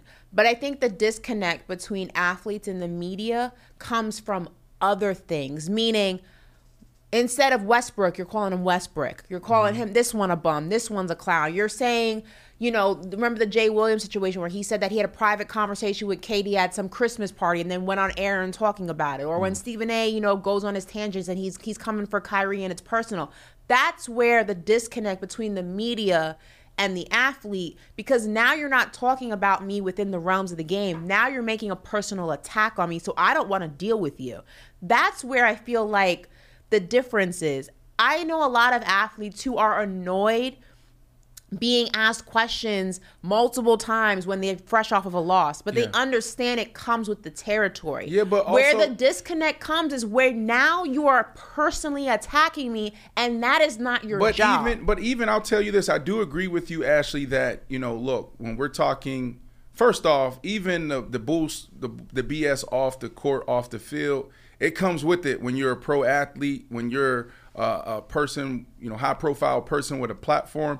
Like, you got to be able to deal with it all, right? Like, that's why you're in that position, because you're able to deal with the distractions. You're able to deal with the noise. So I do agree with you there, Ashley. But also the way we talk about athletes, even within the realm of the game, is off. Like, for you to go out there and say, like, this dude sucks, this dude doesn't deserve his contract because he went 3-4 games, blah, blah, blah, blah, blah. Like, that's a problem for athletes. That's why when professional athletes get that opportunity to sit on a network and they approach, active athletes that same way, it's like, yo, I don't have no respect for you. I deal with it now, and I'm very conscious. I've been doing this for 10 years, and I still get flack for it. Like, even the situation with Jalen Ramsey. We bring on a doctor. Let the doctor give it his opinion. Jalen Ramsey mad at me.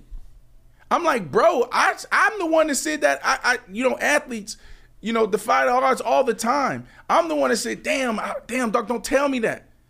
Right? So it's like, it's a sticky situation, but actually I do believe, and people say, well, that's the rules. It's within the game. No, it's human beings. So cool. If that's how you want to play it, then we're just not going to sit on your network. We're not going to come share stories. And now you see like the JJ Redicks on those networks, and I pass it back to you, Ashley, because I can take up the whole space. But like JJ Redick, why is JJ Redick legendary like over these last 2 years? Because when he pushed back on them, what do you know, Stephen A? You're in the locker room, you say what? Yeah. Right? That's what we want.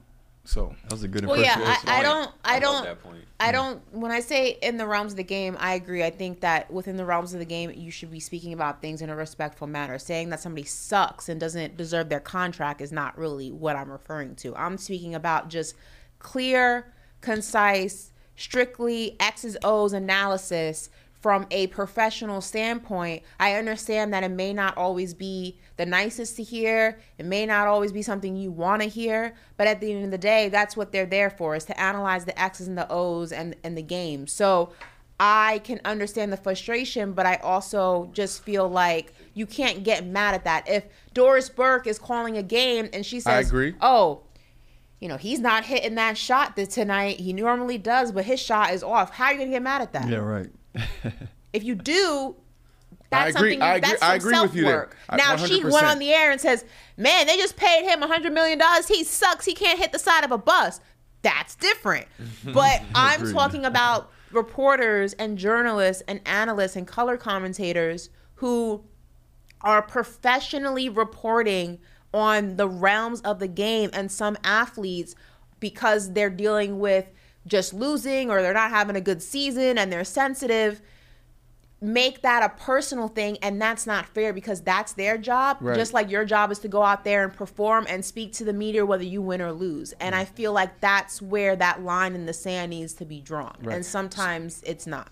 And sorry for looking down. No, it's fine. Because I'm trying to read this article. I agree with you 100% there. I just think people cross that line all the time because of where the space is. And I was trying to pull up an article on Dan Le Batard, who left ESPN. Yeah. He has the Dan Le Batard show. I think it's Metalark. And he called out Stephen A. Smith.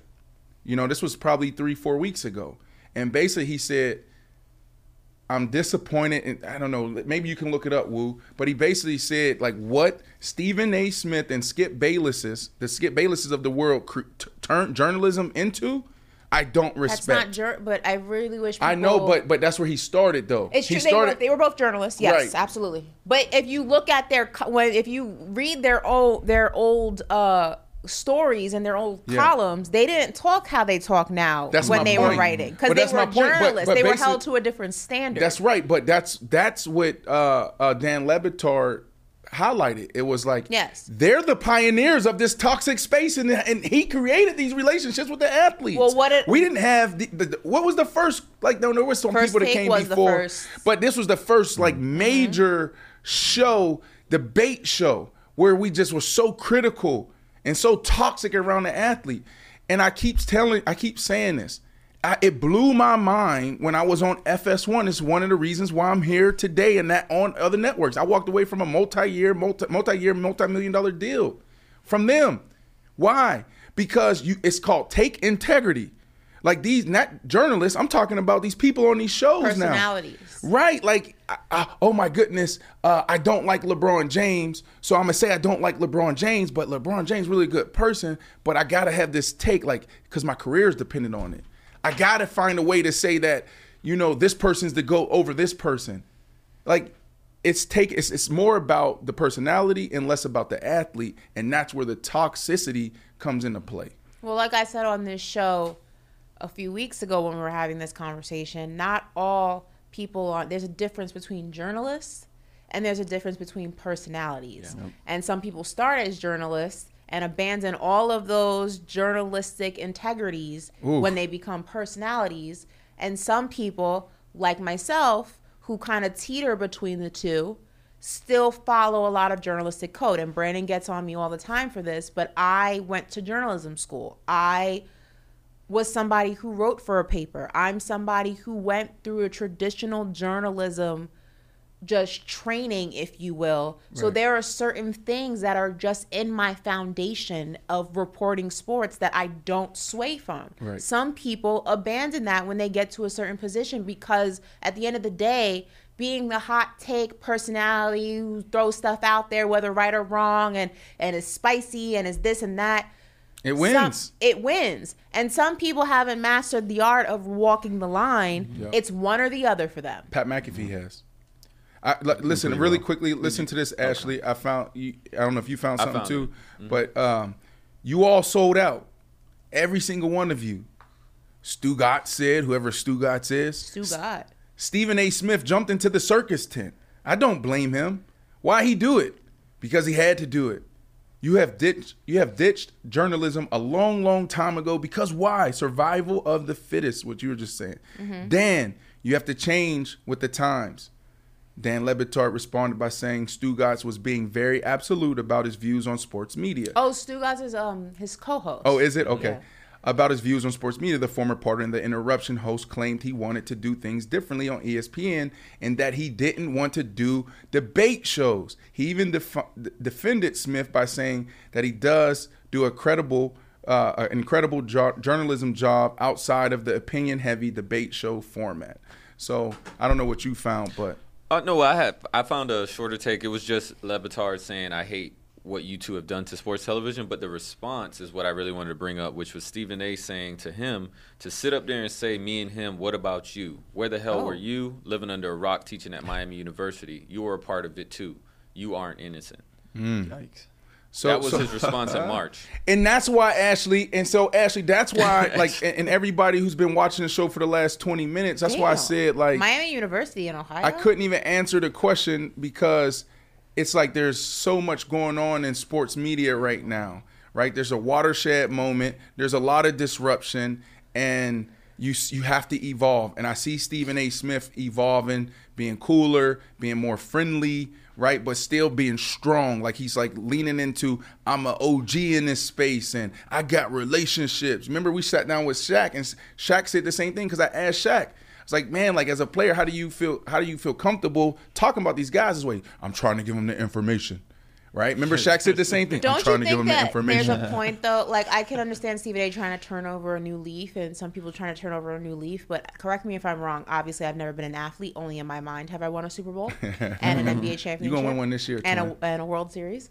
I'm a three athlete. 3-sport athlete. But I would believe, just from a humanistic standpoint, that like, yes, like a Stephen A. can change or try to change, but as an athlete, aren't you already like, nah, I'm cool?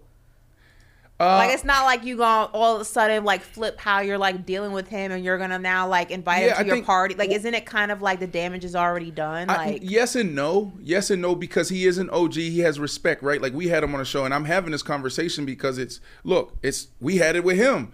We had some real questions. Right? But like he sat on our show, right? He'll answer my call if I call him. He sat on Cam and Mace's show. Paul George had him on his podcast. He's done other podcasts, right? So I say that because he still has great relationships with athletes. It's not all bad. So I think it's bigger than just Stephen A. Smith. Now more people are on YouTube than they are watching ESPN, FS1, or any network. It's everybody that's dying there. There's more creators. There's more people with opinions. We're following people's takes on Twitter, on Instagram, et cetera, et cetera. So I just think that, it's kind of too late. Like now what they got to do is trying to adapt. How do we participate on YouTube? How do we be cool on TikTok and Instagram? And so the space is just changing for me, Ashley. I feel that. Yeah. Well, I'll tell you what was cool. Switching gears here a little bit to some culture talk. Yesterday was the 20-year anniversary of the game that never was at Rucker Park. And Ashley, she's a New Yorker, so she probably has more of a recollection of the event. You want to walk us through that? Okay, so in 2003, obviously I was young. You were. I was in the third grade in 2003? No. It was fifth grade? Yeah, 2003. Sound about right. Yeah, it was in the fifth grade in 2003 or fourth, whatever. So in 2003, summer of 2003, yeah, I was a baby. 2003, I was headed to college. I was in college. Damn! Leave high school, actually. No, I was definitely fourth or fifth grade. Be old. Yo, Right. old. What were you doing, Was it Kevin Hart thing where he goes, damn? Right, for real. So in 2003, in the summer of 2003, New York experienced a massive blackout. It was the first massive blackout since I believe 77. When I'm talking massive, the entire city was out. Long Island was out. Mind you, it's the dead of the summer. It's hot as hell. There's no AC. Yep.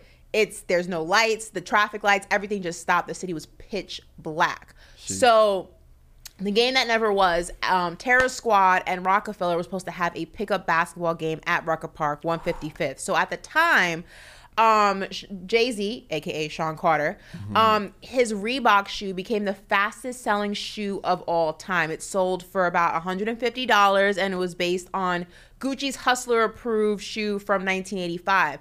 Also, what was going on with the Terror Squad was that Fat Joe was having his own situation. Now, the Air Force One sent out a very specific Terror Squad inspired shoe to all of the Terror Squad members. So they all got like these very exclusive Air Force Ones. But he also was in negotiation, a lot of people don't know this, at the time to have a collaboration with Jordan Brand. He was going to be the first artist to ever have a collaboration with Jordan Brand. So this game, yes, he was going to be the first one to ever have it.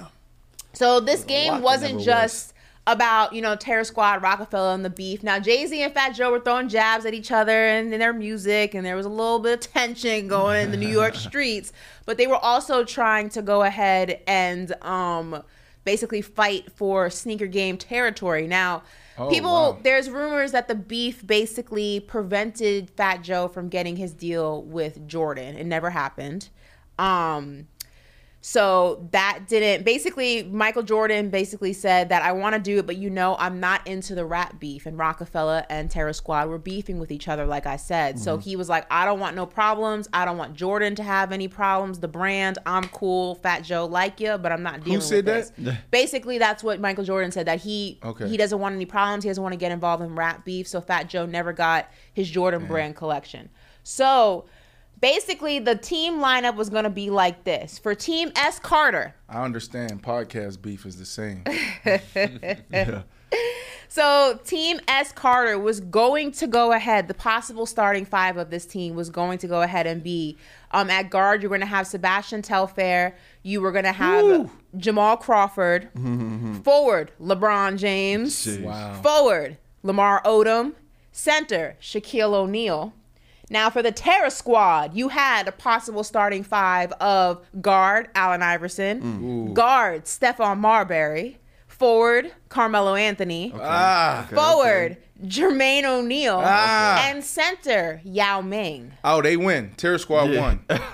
Do they not win? So basically, I'd say so, right? That second team it was going to be the game of all games. It was insane. So basically, the game was supposed to be at 6. The start time ended up getting moved to 8 p.m. just because New Yorkers are notoriously late.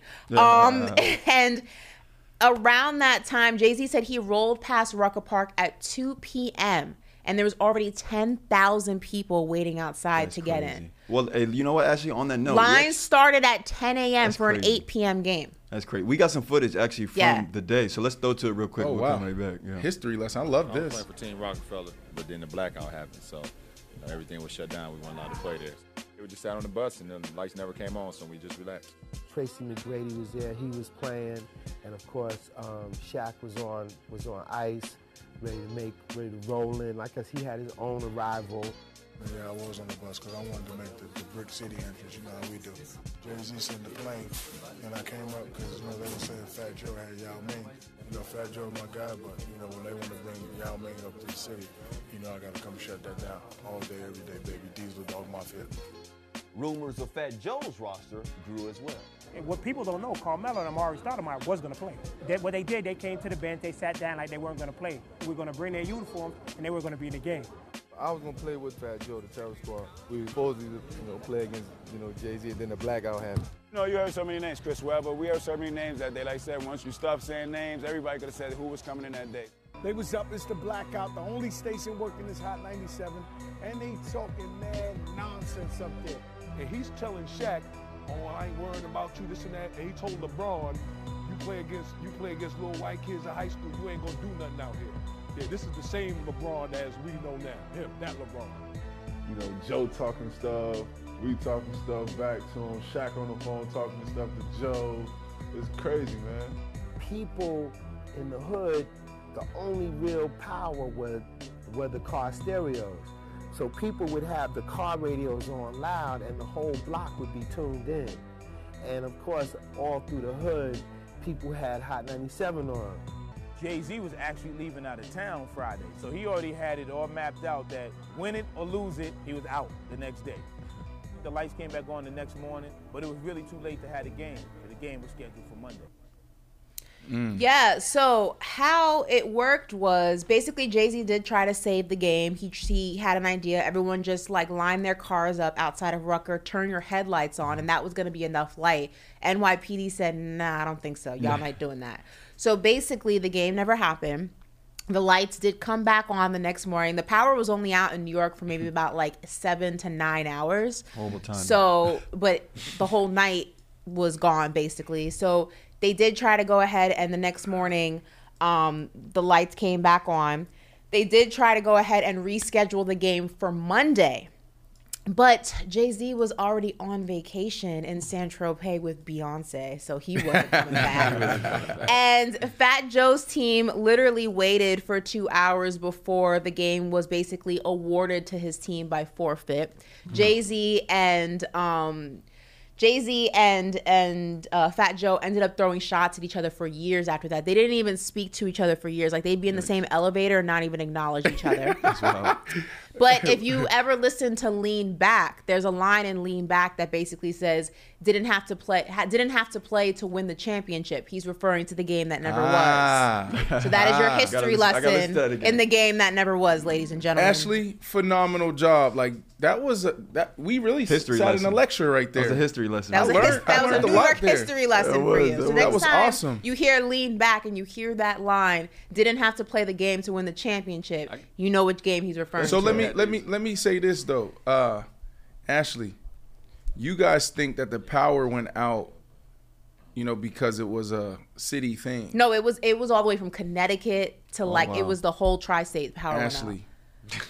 That government came in. Yeah. So shut us down. We talking about real beef. You think about that was real beef, and now we're gonna put everybody in this one little space. Nah, Ashley.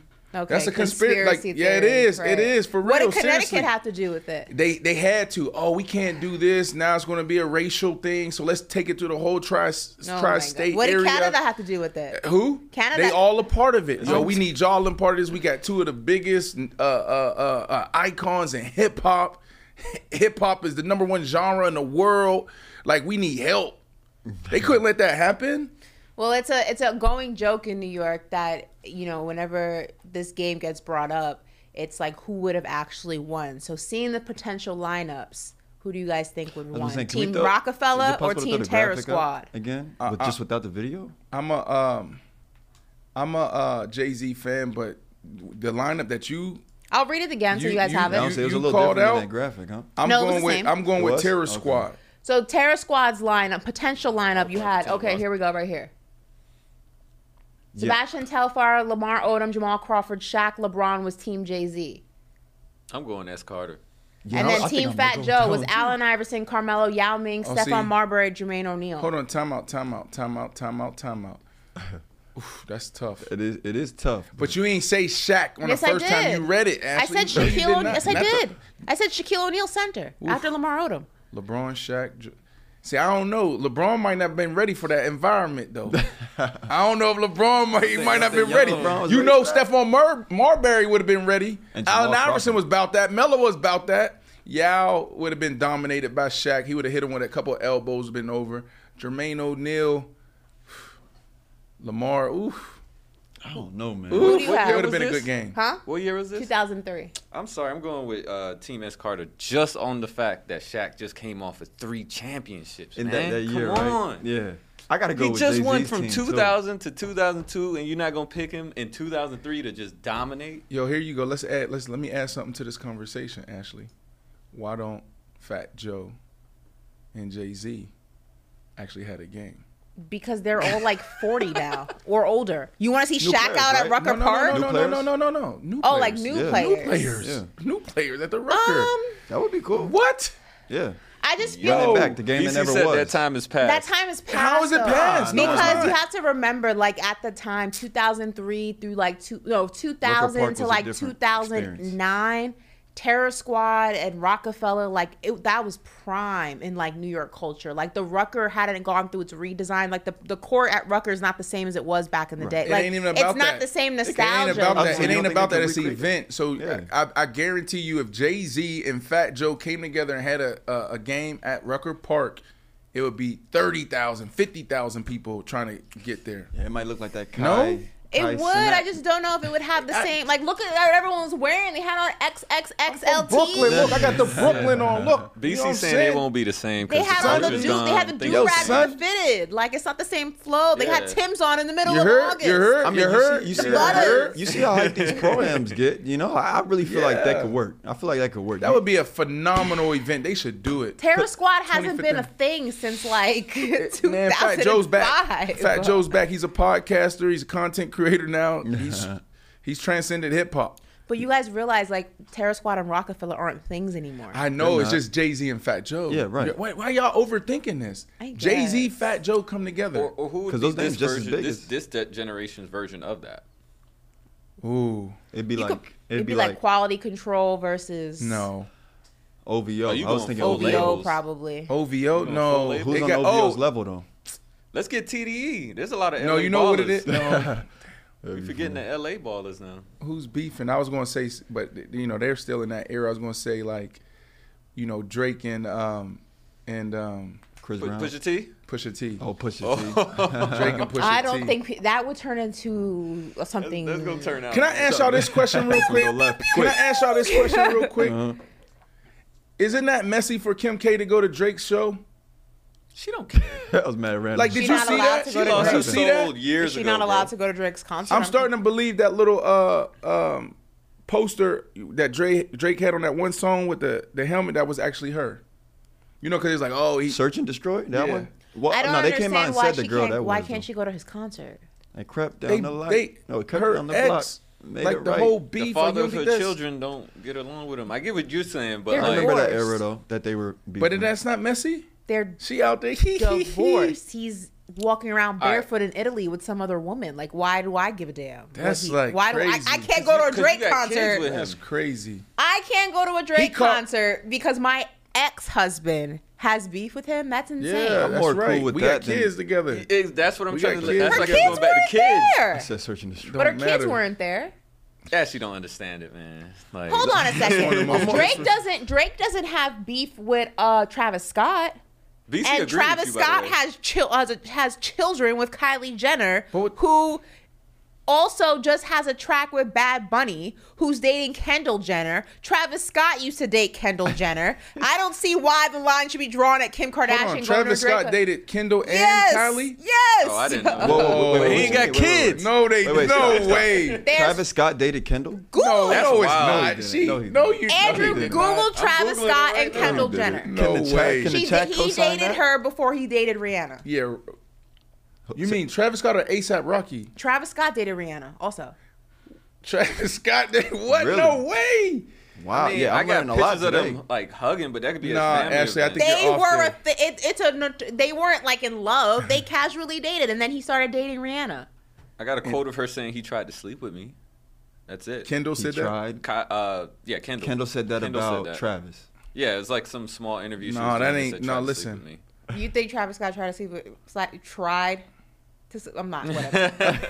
All I'm saying, there's a lot of mixtures of like cross No, but that whatever. was real I don't see beef. why the line got to be They drawn. calling at. out Pusha T and Kanye, you know, calling out that shit. That was 2018, 2019.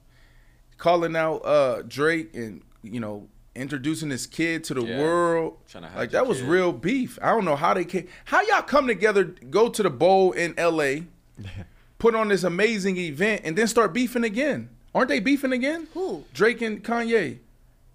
It was for a cause, and it was also under Oh, the, that Larry- the that vibes Larry- of Jay Prince, and for Larry Hoover. 'Cause what, but it Kanye was came remember at Jay that Prince? that picture of Jay Prince with the earpiece in, and then you got Drake and Kanye there. Yeah. Drake, I forget his lyric, but he basically said, "I only did that for Jay Prince." I don't think he really made up. You know how like if you two Oh, yeah. kids and then your parents like remember make that up. Right. And they did it for the Yeah. culture, but Yeah, nothing was really resolved. I just don't think the line should be drawn at Kim. If you do, like Hollywood, that particular group of individuals, that family particularly, it's very incestuous. There's a lot of cross lines being connected to sports, music. Like if you avoided every place where there was a connection, they would never leave the house. But so you have to I acknowledge just the feel beef. Like to your point earlier, right? Travis may have dated sisters, but I mean, yeah, they probably had sister fights, but like they didn't beef to the degree that I think Kanye and Drake. Like he literally ripped his child to the headlines, showed pictures of him, you know, that weren't the most positive. that was Pusha T who did that. No, I'm just saying like beef. They had beef, but like their beef was because Kanye was under the impression that Drake was messing around with Kim. Like their beef, he didn't expose his child to the world. That was Pusha T. Why is that Kanye's fault? Well, sorry, I probably on deeper levels because Kanye apparently gave some of that information to Pusha T. Yeah. He couldn't do it himself like Pusha T could, but he was one of the reasons why Pusha T got that information. I gave it to you. I didn't tell you what to do with it. Ashley, beef. You messy. Put Ashley on the top I'm just 5 messy. saying. You messy for But real. again, regardless, what does this have to do with someone who's no longer married to the man? Yeah, right. That's not even her husband. Isn't he married to another woman? Because the reason why we're not the only ones having this discussion. I'm not the only messy person in the entertainment world asking this question. That's why you don't do it. Why you want people talking about this? That's messy, Ashley. She doesn't care. It's her ex-husband. It Divorce. don't matter. It don't matter. Divorce. It's a wonderful thing when you're married you get divorced. You no longer have to deal with that person. You don't have to worry about them. You hanging out with the ops? I tell you, it don't rub me the wrong way as it did when Pete Davidson got the name to the kids tatted. That was wild. That was extremely wild. That was crazy. I will give you that. That was freaking nuts. Yeah, after that, I'm just like, all right. But I think he did that to piss Kanye off, but that was definitely wild. Said, Brandon, you started this topic. That was wild. But I feel like Kim was probably there. She allowed that him was to do crazy. That. That would have freaked me out. She easily could have been like, no, don't do that. It's disrespectful. I mean, listen, maybe. Yeah. Shoot, she going to Drake's party. She might have been there. You said you think she was there at the tattoo parlor? Yes. Oh my goodness. She messy, bro. Yes. I definitely feel Kim K would have been right there in that tattoo parlor. that was crazy. But I don't see an issue with her going to a concert. Should Devin Booker not go to a Bad Bunny concert? Yeah, right. Why would he go to a bed? No. Should he not? So if Bad Bunny is performing at halftime at the NBA All-Star game, should he leave? Cool. That's different. That's different. That's a little. I think that's a little different, right? The girl I was just with, they was together for a couple years. He hangs out with Travis Scott. Yeah. They him and KD were just photographed in the Ibiza going to a Travis Scott concert. It's a timeline. It gotta be God. It gotta be 36 months before me. 36 months before you. Yeah. If you got a homeboy and it's boom, 36 months before, I talked to this chick and then 36 months pass and you're like, oh, I met her and you didn't really know, you gotta let it go. 36 months. And that's all the time we have. BC want to know. What's the question, BC? He want to know if you never got with someone who messed with one of your homeboys recently. You never, smashed anything that your homeboy might have already messed with. Say sloppy the question. Seconds. Sloppy seconds. Have you ever gotten sloppy seconds? Your homeboy messed with her and you just coming in following in alignment. 36 months. What is 36 months? A year and a half? I'm saying, a year and a half? That's a year and a half? She's actually, that's why she's over there looking. No, Ashley, come on. That's 3 years. Oh, I'm saying that's a long time. 36 months. It is 3 years. 12, 24, 36. No. That's a long time. The world's too big to infiltrate friend groups. I advise all women, if you date somebody in one friend group, just go to a different one. Social media is a wonderful thing. It's not that hard to figure out who's friends and who's not friends. Right. Don't double dip in the same friend group. That's not cool. Don't do that. Wise words from Ashley Nicole Moss. She's giving us a history lesson on the Rucker. Right. What happened 20 years ago between Fat Joe and Jay-Z. And now I'm dating advice for some of our young ladies out there. Yeah. Great show. Somebody said Ashley's a demon. I'd be chilling. I don't know how I'm getting roped into this. Yes, Sirski. Yes, Sirski. What we got? Hump day tomorrow. Ashley, hump day's tomorrow. No, I can't do it before hump day. That's bad luck. She wants to do this for you guys every Wednesday. Yeah, I'll be opening the show tomorrow. You guys don't want to miss that. All right, good people. It's another dope episode of Paper Out. We'll see y'all tomorrow.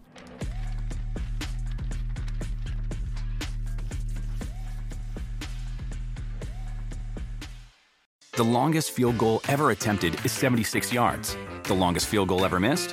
Also 76 yards. Why bring this up? Because knowing your limits matters, both when you're kicking a field goal and when you gamble. Betting more than you're comfortable with is like trying a 70-yard field goal. It probably won't go well. So set a limit when you gamble and stick to it. Want more helpful tips like this? Go to keepitfunohio.com for games, quizzes, and lots of ways to keep your gambling from getting out of hand. At Capella University, you'll get support from people who care about your success. From before you enroll to after you graduate, pursue your goals knowing help is available when you need it. Imagine your future differently at capella.edu.